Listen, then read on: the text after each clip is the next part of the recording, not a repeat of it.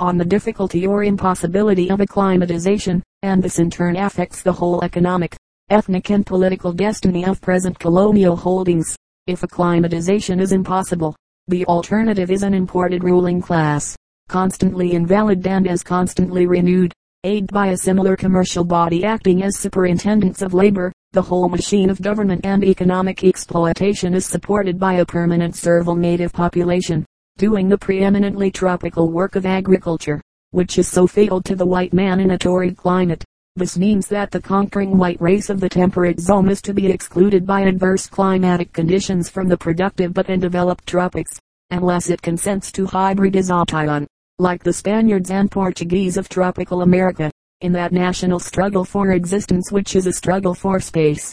It means an added advantage for the Mediterranean peoples, that they are more tolerant of a torrid climate than the Blontuans, whose disability in this regard is pronounced. It means that the aptitude of the Chinese for a wide range of climatic accommodation, from the Arctic Circle to the equator, lends color to the yellow peril, in contrast to the monotonous extremes of climate in the hot and cold zones.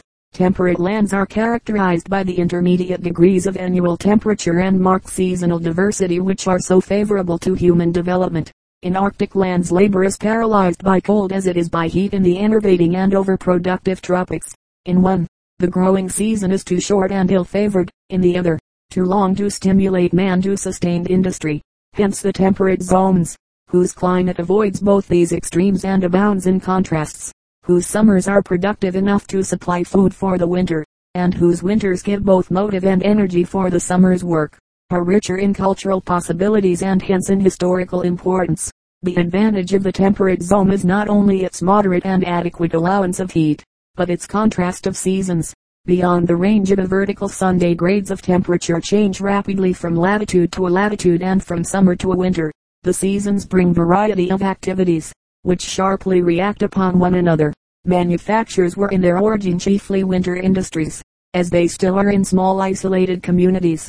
The modern factory system flourishes best in cooler parts of the temperate zone, where the agricultural demands of the summer, spreading over a shorter period, leave a longer time for winter work, and where that once long winter of the glacial period, by the scouring action of the ice cap, has reduced the fertile area of the northern fields.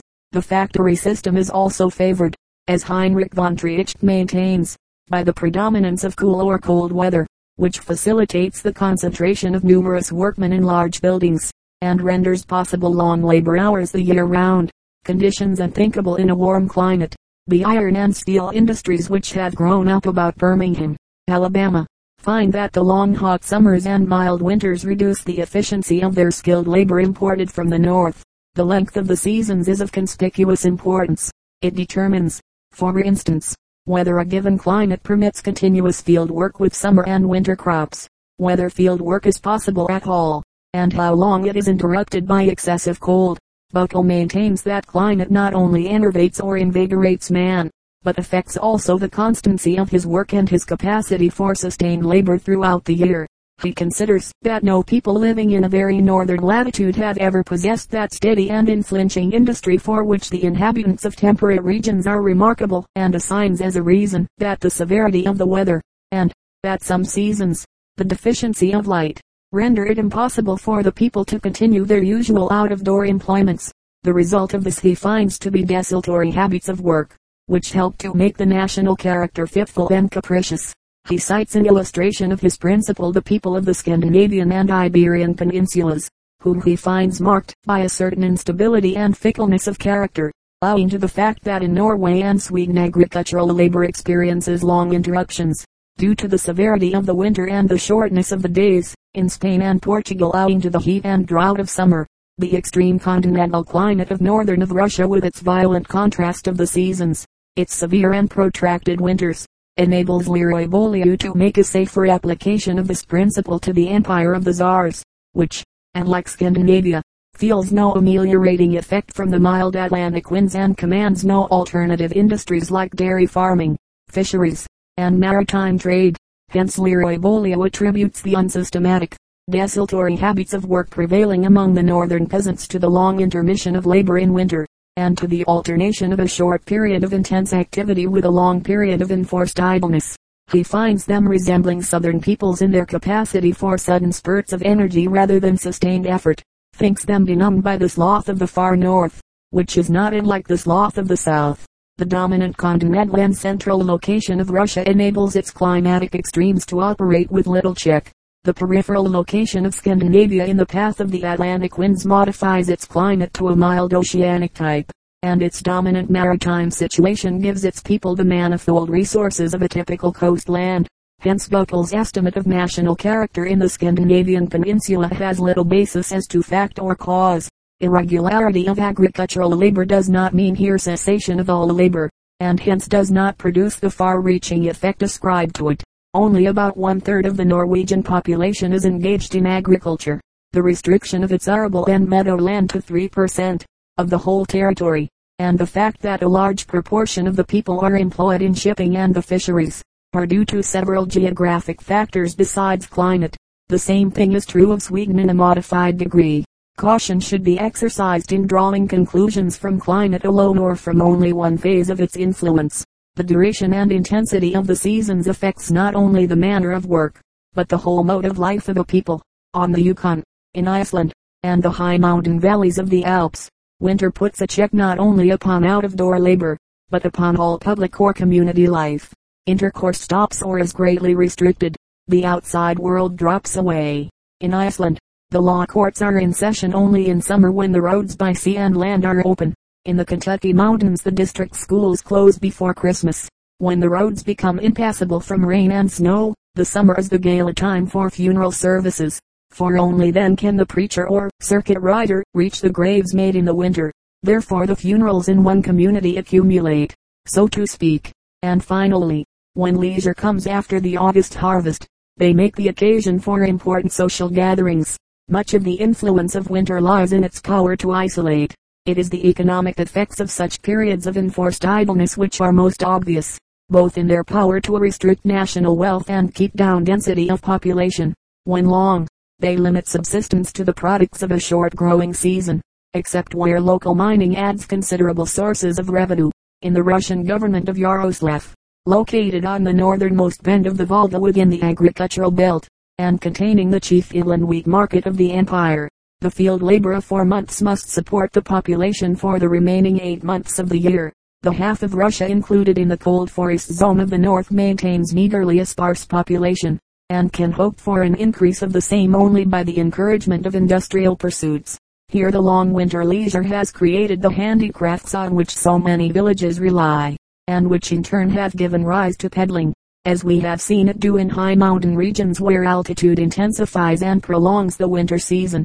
Agricultural and industrial life are still undiverged, just as in primitive communities. The resulting population has also the primitive mark of great sparsity, so that modern industry, which depends upon a concentrated labor force, is here inhibited. Hence Russian manufactures, which are so active in the governments of Vladimir, Moscow, and St. Petersburg, cease beyond the 60th parallel, which defines the northern limit of the agricultural belt and the beginning of the forest and the fur zone. See maps pages 8 and 612. The rigorous climate of Russia was undoubtedly one cause for the attachment of the peasants to the soil in 1593. This measure was resorted to at a time when the Muscovite dominion from its center in Great Russia had recently been extended at the expense of the Tartars, and had thus embraced fertile southern lands, which tempted the northern peasant away from his unfruitful fields. This attraction, coupled with the free and hopeful life of the frontier, met the migrant instinct bred in the peasant by the wide plains and far horizon of Russia, so that the north threatened to be left without cultivators. Later, the harsh climatic conditions of the north were advanced as an argument against the abolition of serfdom, on the ground that this system alone secured to the landed proprietor a steady labor supply, and guaranteed to the peasant his maintenance during the long, idle winter. The duration and severity of the cold season has put a drag upon the wheel of enterprise in Canada, as opposed to the warmer United States. The prairies of the Canadian Northwest, whose fertile soil should early have attracted settlement, were a closed land till railroads could pour into it every summer from the warmer south and east a seasonal tide of laborers. These follow the harvest as it advances from point to point, and then withdraw in autumn either to the lumber camps of eastern Canada, Minnesota and Wisconsin, or to seek other forms of outdoor labor in the more southern states. thus lifting from the Canadian farmer the burden of their winter support. In the lower latitudes of the temperate zones, where the growing season is long and the dormant period correspondingly short and mild, we find agriculture based upon clearly distinguished winter and summer crops, as in the northern Punjab 30 degrees to 34 degrees NL, or producing a quick succession of valuable crops, where the fertility of the soil can be maintained by manures or irrigating streams, as in many of the warmer southern states and in Spain respectively. In Argentine, where tillage is extensive, land abundant, and population sparse, where, in fact, skimp farming is the rule, the shrewd cultivator takes advantage of the long growing season to stretch out his period of sowing and reaping, and thus tills a larger area. The International Harvester Company of America, investigating the reason for the small number of reaping machines employed in Argentine in proportion to the area under cultivation, found that the simple climatic condition of a long growing season enabled one reaper to serve about twice the acreage usual in the United States, because it could work twice as long, over and beyond slight local variations of climate and season within the same zone, which contribute their quota to economic and historical results. It is the fundamental differences between the hot, cold and temperate climatic zones that produce the most conspicuous and abiding effects. These broad belts, each with its characteristic climatic conditions and appropriate civilization, form so many girdles of culture around the earth. They have their dominant features of heat and cold, variously combined with moisture and aridity, which give a certain zonal stamp to human temperature and development. The two cold belts have little claim to the name of cultural zones, since their inability to support more than an insignificant population has made them almost a negligible factor in history. Compare maps pages 8, 9, and 612. The discoveries and settlements of the Northmen in Greenland remained a barren historical event, though the Vikings' ships reached a new hemisphere. Iceland is the only land in the subarctic region which ever figured upon the stage of history, and its role was essentially passive. Such prominence as it acquired was due to its island nature and its situation in a swirl of the Gulf Stream, which ameliorates the worst climatic effects of its far northern location, and brings it just within the upper limit of the temperate belt. The wide subarctic lowlands of Russia and Siberia, which, from the Ural Mountains to the lower Amur River, stretch the cold zone well below the 60th parallel, have at times in the last 3 centuries and especially in the past decade thrown their great mass into the scale of Eastern Asiatic history. This has been possible because the hot summer characteristic of continental climates forces the July isotherm of 20 degrees C. northward over the vast heated surface of Asia nearly to the 60th parallel, well within the borders of Siberia. It gives that belt the short but warm growing season with protracted hours of sunshine which is so favorable to cereals, lending to Omsk, Tomsk, Vitebsk and all the stretch of Russian settlements in Siberia, an admirable summer climate like that of the Canadian Northwest. The North Temperate Zone is preeminently the culture zone of the earth. It is the seat of the most important, most steadily progressive civilizations, and the source of all the cultural stimuli which have given an upward start to civilization in other zones during the past 3 centuries. It contains the Mediterranean basin, which was the pulsing heart of ancient history, and all the modern historically important regions of Europe, Asia, Africa, and America. The temperate belt of the southern hemisphere also is following its lead, since European civilization has been transplanted to other parts of the world. This is the zone which least suffers from the drawbacks of climatic monotony or extremes, and best combines, especially in the northern hemisphere, the wide range of annual and seasonal variety so favorable to economic and cultural development. With the incalculable advantage of large land area, man grew in the temperate zone, was born in the tropics. There, in his primitive, pre-civilized state, he lived in a moist, warm, uniform climate which supplied abundantly his simple wants, put no strain upon his feeble intellect and will. That first crude human product of nature's Pliocene workshop turned out in the steaming lowland of Java, and now known to us as the Pithecanthropus erectus, found about him the climatic conditions generally conceded to have been necessary for man in his helpless, futile infancy. Where man has remained in the tropics, with few exceptions he has suffered arrested development. His nursery has kept him a child, though his initial progress depended upon the gifts which nature put into his hands. His later evolution depended far more upon the powers which she developed within him. These have no limit, so far as our experience shows, but their growth is painful. reluctant. Therefore they develop only where nature subjects man to compulsion, forces him to earn his daily bread, and thereby something more than bread. This compulsion is found in less luxurious but more salutary geographic conditions than the tropics afford, in an environment that exacts a tribute of labor and invention in return for the boon of life, but offers a reward certain and generous enough to ensure the accumulation of wealth which marks the beginning of civilization. Most of the ancient civilizations originated just within the mild but drier margin of the temperate zone, where the cooler air of a short winter acted like a tonic upon the energies relaxed by the lethargic atmosphere of the hot and humid tropics, where congenial warmth encouraged vegetation, but where the irrigation necessary to secure abundant and regular crops called forth inventiveness, cooperation, and social organization, and gave to the people their first baptism of redemption from savagery to barbarism.